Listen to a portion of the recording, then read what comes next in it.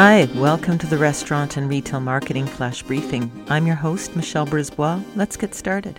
Let's talk a little bit this Sunday about social media. I'm looking at adespresso.com, and this one jumped out at me. 52% of online brand discovery happens in public social feeds.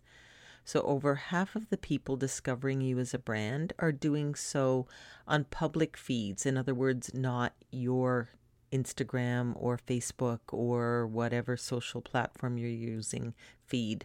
So it underscores the importance of high engagement. In other words, if you are using the right hashtags and they're stumbling over your hashtags and people are sharing your posts and liking them and finding them entertaining, boosting them, then over half of the people discovering you will do so via those means.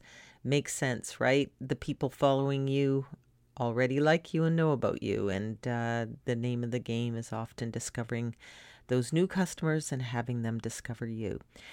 If you're not using hashtags and if you're not encouraging engagement, definitely do a little research on what your competitors are using for hashtags. Start to weave those in.